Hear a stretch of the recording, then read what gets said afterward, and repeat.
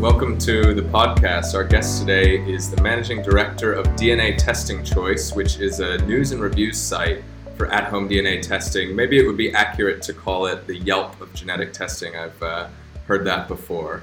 So Craig Macpherson is the Managing Director of DNA Testing Choice, the Yelp for DNA testing. Is that accurate, Craig? Would you call it that? Yeah, absolutely. I'm not that familiar with Yelp, so I tend to call it the TripAdvisor of DNA testing. But yeah, you got it. Yeah, wonderful. So can you tell us why you decided to start DNA Testing Choice in the first place? When did you do it, and why did you decide to start it? Sure. Well, I'd always had an interest in genetics, but at the beginning of my career, I spent my time at Microsoft and a few tech startups, very much in the sort of advertising industry. But 2013, my grandfather was suffering with some pretty bad, pretty progressed Alzheimer's, and I took an interest in the fact that was, genetically heritable, and I began to do a bit of research, and I found that the DNA tests available on the internet were very confusing. I knew that you could commission, certain DNA tests if you had a family history, but that was normally, expensive and lengthy. So a quick DNA test was appealing. And I remember I found about 40 different tests that you could buy on the internet. And this was globally.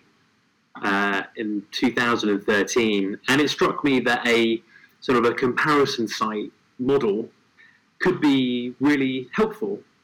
And although I was initially planning to do a comparison site for DNA tests that help tell you about what disease you might suffer with in the future, it seemed to me that many of the companies producing these tests were doing ancestry, health, and even, much older tests using the 1970s technology for like paternity testing and DNA testing for immigration. So I just decided, let's just map every single DNA test that you can buy on the internet on this site, and start reviewing them. So I spent a great deal of money. I took every single test on the market, and I wrote a review of each. I am not a geneticist, so I wrote it from the perspective of just a normal person, what was clear and what wasn't, what was good value for money. And having done a science degree, I was able to look at the genes that were being referenced by these companies and follow up with the research that had been linked to the result that I was seeing. Yeah, so you took every test yourself in the early days. You bought them and paid for them. That's amazing. Yeah, before I started the site, I spent tens of thousands of pounds taking every single test. Wow, that's I remember the problem that you were describing at that time. I was doing my PhD and also noticed the gulf between kind of clinical genetic tests that could diagnose a family, something that was inherited through the family, and some of the more consumer-minded tests. And I remember having an epiphany that someone should start a Trustpilot or a Yelp or whatever you want to call it.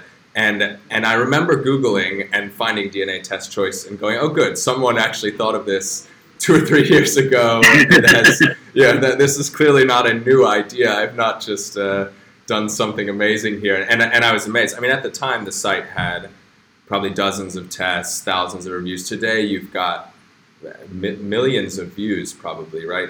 And thousands. I remember some of the tests have hundreds of reviews already. Is that, it's pretty popular? Yeah. So to roll it back, so in the very beginning of 2014, there were 40 companies that were selling the tests, and between them, they probably sold about 300 tests. Including paternity tests, ancestry tests. And whereas today, there are over 300 companies selling DNA tests on the internet, and between them they sell 3,000 different tests.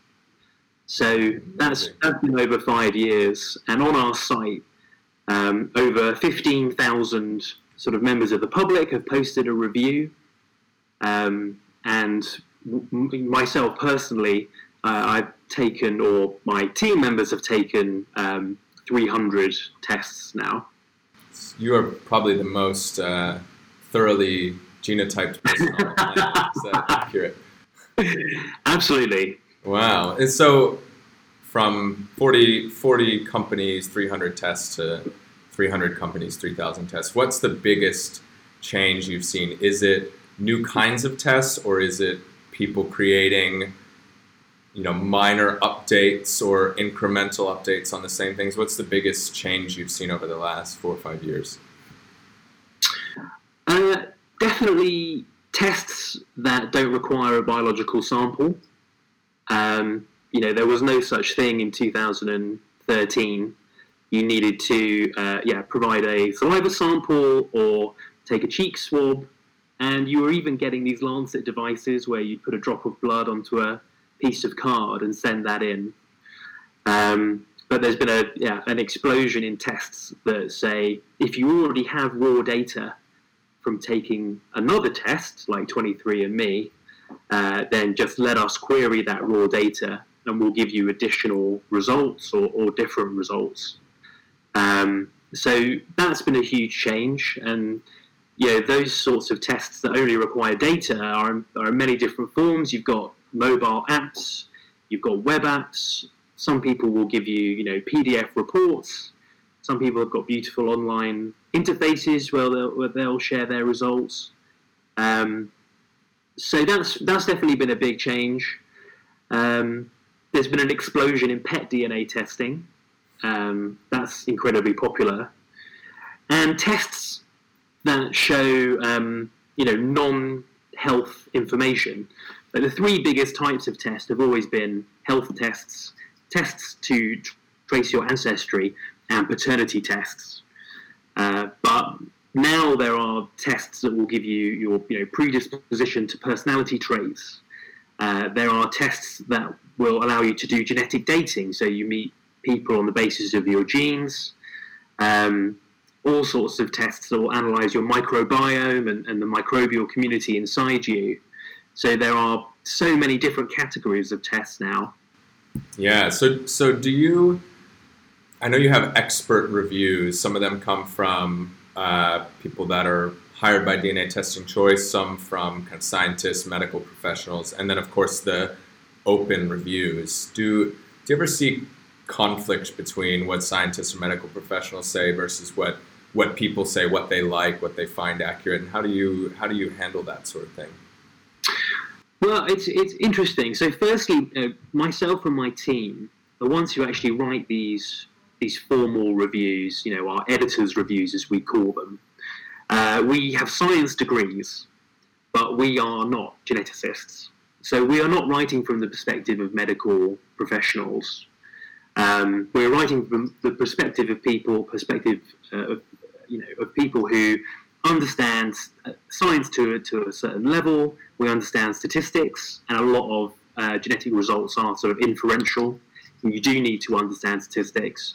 And we also understand what makes good research, whether it's a peer-reviewed study, how many participants are on that study, and what makes poor research, a 200-person study of maybe one ethnicity and one gender that has not been peer-reviewed.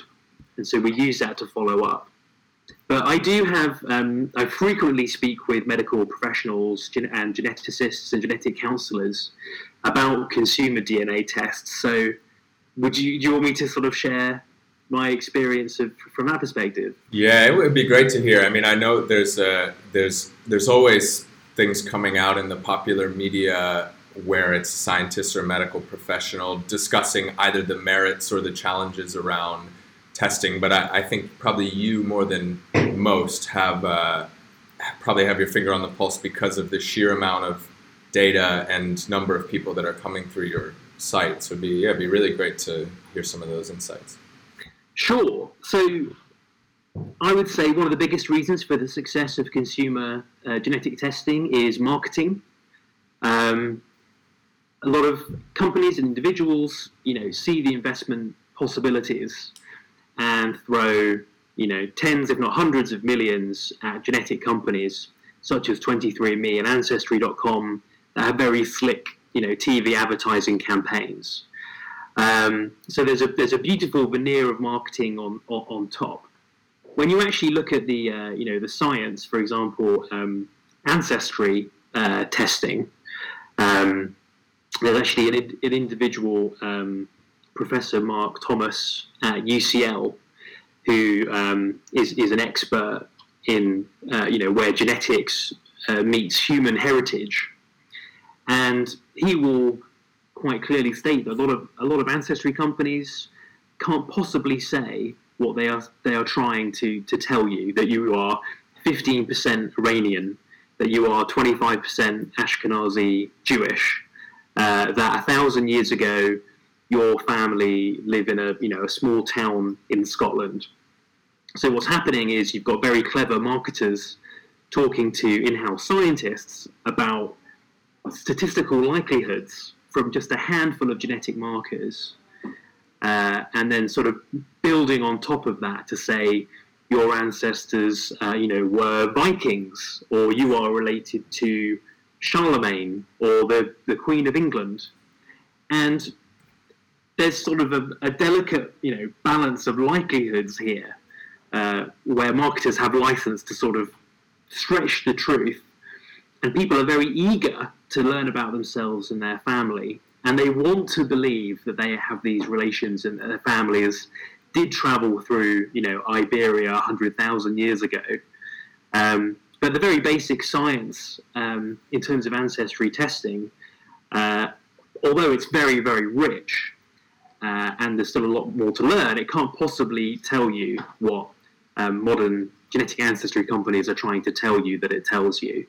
Yeah, so would it be fair to say that there's maybe a kind of tug of war going on between the scientists and the people that are out selling the tests, right? So the scientists want to say you're between 10 and 30% Norwegian, right? Maybe that's what the model says, or even Scandinavian. But the people who are selling the test would like to say you are 20% Viking, right? Because who doesn't want to? Nobody likes intervals, and we want to kind of tie it to a interesting and exciting story, right?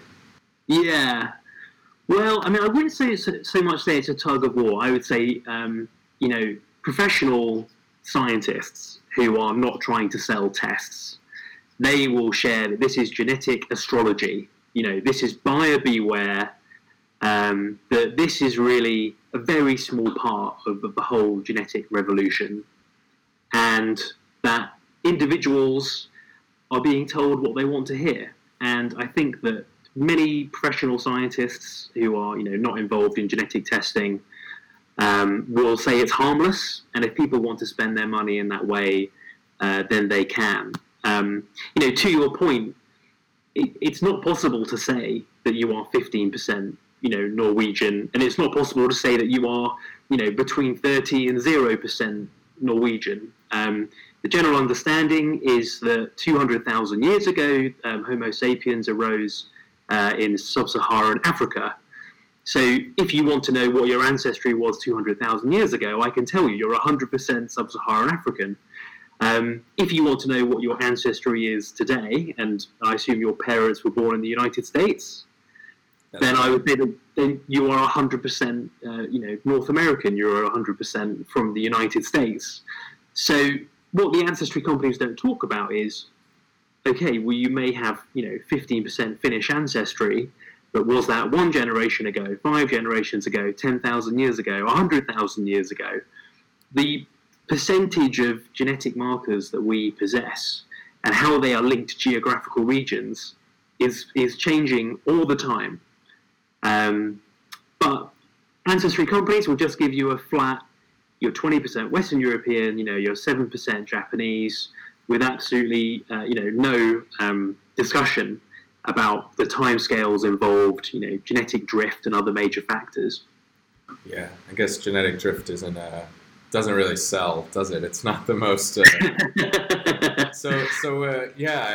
I mean, I think I definitely share your viewpoint on this. What do you think is the what's the nugget, or what's the really exciting piece that, because there's a huge amount of conversation around genetic astrology and what's going wrong with some of these tests, but what do you think is what's the really exciting stuff that everybody's not paying enough attention to on the kind of consumer, direct to consumer testing? What's coming next, or what's already available now that you think actually really is both right for an individual to buy and the science is really good?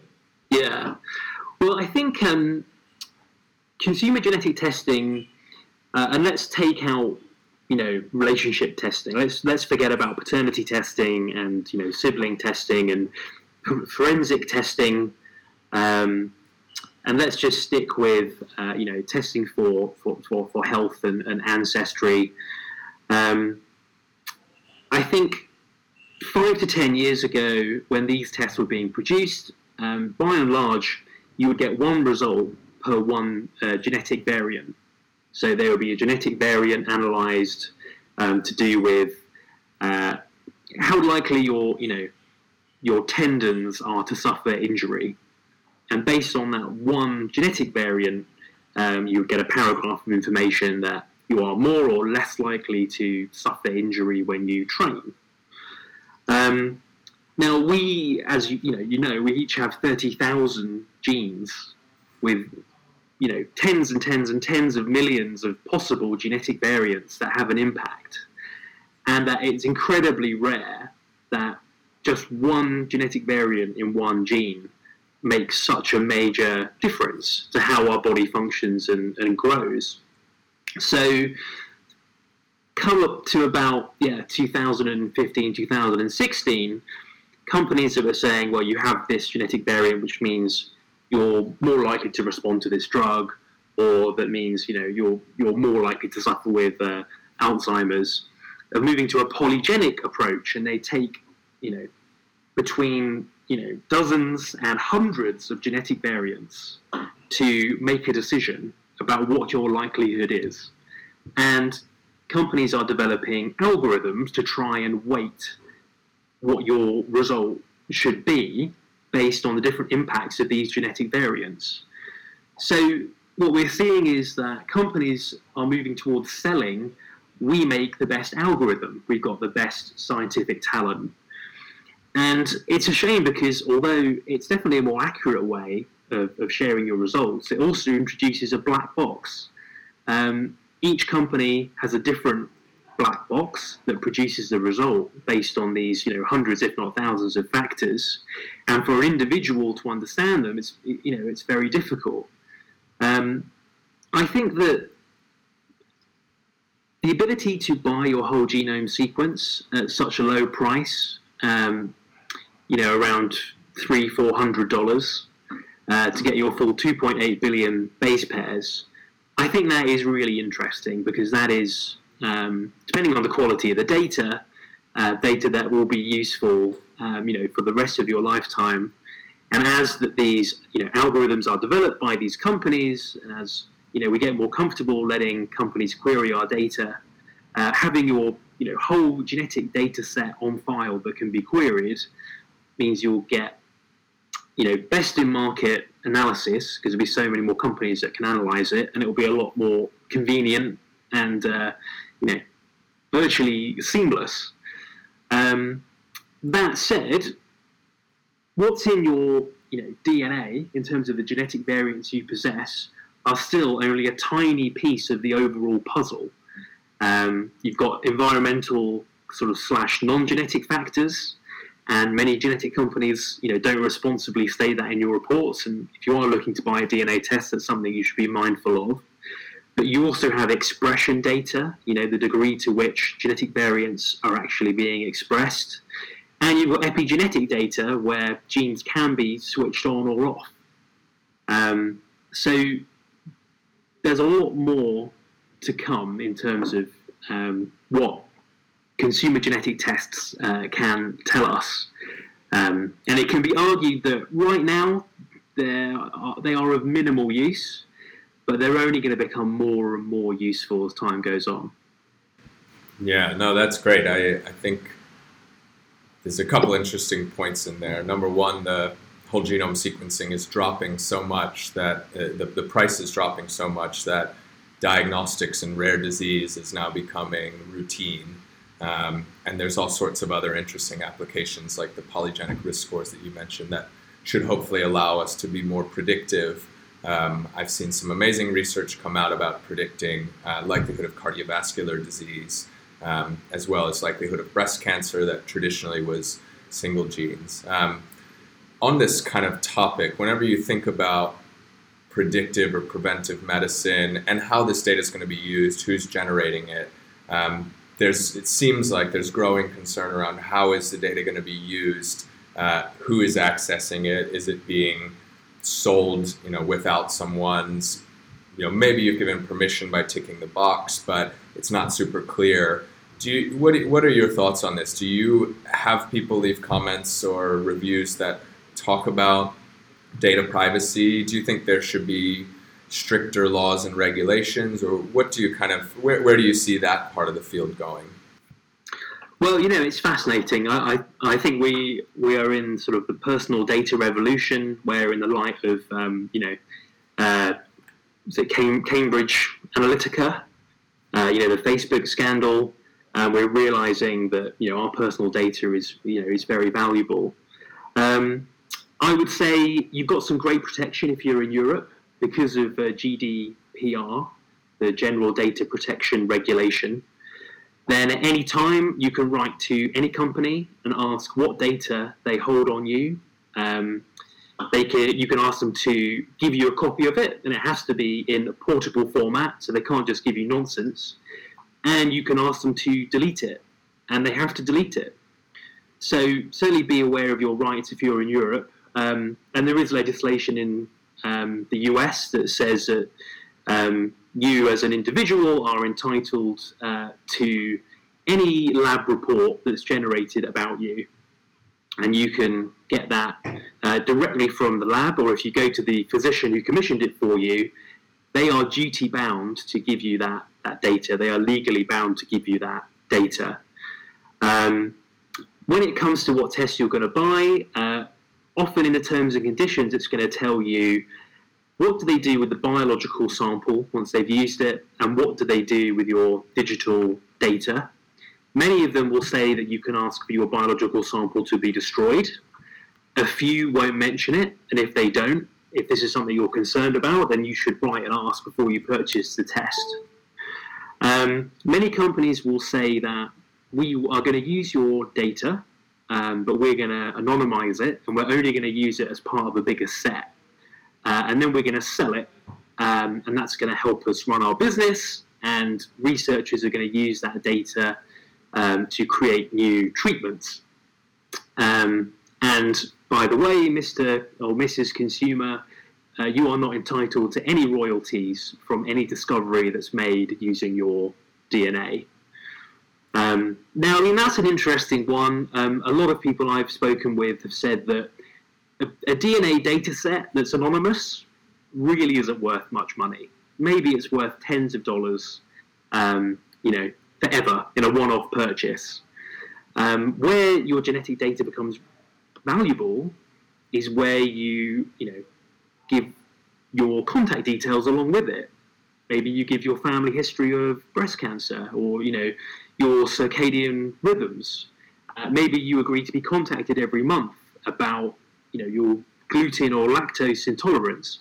It's really the data that comes along with that genetic data set that makes that genetic data set valuable. And at that point, you can sell your data for upwards of $1,000 every year to researchers and pharmaceutical companies. So from that perspective, that's a little bit about sort of tracking down your data, managing your data and your data rights. But there's another perspective, which is, and especially in North America, people are so afraid that the data is going to find its way onto the FBI database that we are frequently asked about this. And I've been to genetics exhibitions where people have said, even in Canada, we don't want the US government to get their hands on our data, so I would never take a DNA test. And there's definitely something interesting about that. In the case of the Golden State Killer, he was found because one of his relatives took an ancestry test. And so the evidence at the scene of one of those crimes, the genetic evidence, was then uploaded to an ancestry database, and the police were able to get in touch with that relative and subtly take an additional genetic sample from the suspect, match it to the original sample, and that's how they were able to catch that killer. So there is some truth that once your DNA is out there as part of a public database, then there are additional ramifications. Yeah, and I've also heard actually similar concerns around data in national databases, for instance, just because if your country has a biobank, for example, and you trust your government now, there's no guarantee that in the future you might be taken over by a hostile government, right? So it's very hard, but at the same time, this data has incredible value to the healthcare system, right? We want to live in a world where we treat people before they're sick and not when they're after. So it seems like we've got a lot of figuring out to do as an industry of how we strike that balance between what people want, how their data should be treated, but also, a lot of the, especially patients who have conditions that we talk to as part of our work at Sano, they want their data to be used by researchers because it will help get closer to a treatment or a cure, but they also want to understand how it's being used. They don't want, like you say, it to be just kind of floating around on the internet. So obviously there's lots of different ideas and solutions out there, and we're just going to have to see how things go. Okay, so one final question here before we wrap up. I know we're running out of time. If we fast forward kind of 5 to 10 years, DNA testing choice will have tens of millions, maybe billions of hits. What do you think is the application for genetic testing that's going to rise above the rest? Call it 5 years, 10 years. When we look back, what's the thing that's going to really transform our lives when it comes to genetic testing? I hate to be boring, but I would say personalized medicine. I think the rebel in me hopes that 5 years from now we'll be able to sequence ourselves as much as we want using a USB stick. We just stick it in our laptop, and not only will that tell us about our whole genome sequence, but it will tell us about what genes are currently switched on and off, and how you can what you can actually do to flip those switches. I think epigenetic treatments are probably one of the most exciting things we have to look forward to know that you have a gene that makes your metabolism incredibly slow, and so you seem to put on a lot more weight than the next person, and then to be able to flip that switch so that your metabolism speeds up and you can be the weight that you want to be. I think that's that's fascinating. And in terms of how you treat certain diseases, we know that how you respond to drugs to do with blood pressure, for example, is incredibly genetic. And blood pressure medications are amongst some of the most used medications around the globe. And to know that you could be taking a medication that's 30% more or less effective just because of a genetic accident, and could therefore change that, is incredibly exciting.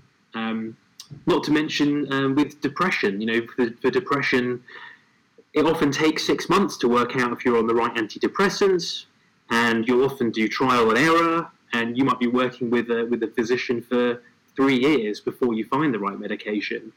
But how you respond to antidepressants is also heavily genetic, and so a DNA test that can tell you, the best antidepressant that's going to work for you is literally going to change your life. I think the advent of personalized medicine And epigenetics in the form of flipping those switches to sort of personalize your body are the most exciting things. Oh, excellent. Okay, you heard it here first. Personalized medicine and epigenetic testing. Yeah, the point you made about pharmacogenomics, different people respond differently to drugs. We just started a study on our website a couple weeks ago where researchers noticed that some people, when they take aspirin, for example, they get stomach ulcers, and other people don't. And they suspect that they have a lot of great data actually to suggest that it's genetics that are kind of driving this difference. So it's very interesting, and I think we've seen this in cancer treatments. The exact mutation of the tumor can change everything. So I love it. It's a idea that someday there will be one treatment per one person and not one treatment for millions of people. That's great. So if people want to get in touch with you, learn more about DNA testing choice, some of your other work, where should they find you? Twitter, DNA testing choice website, where's the best place? Yeah, that's right. We're on Facebook, Twitter. The best thing to do is type DNA testing choice into Google, or you can go to dnatestingchoice.com, and we have full details on all of the 3,000 tests available online there.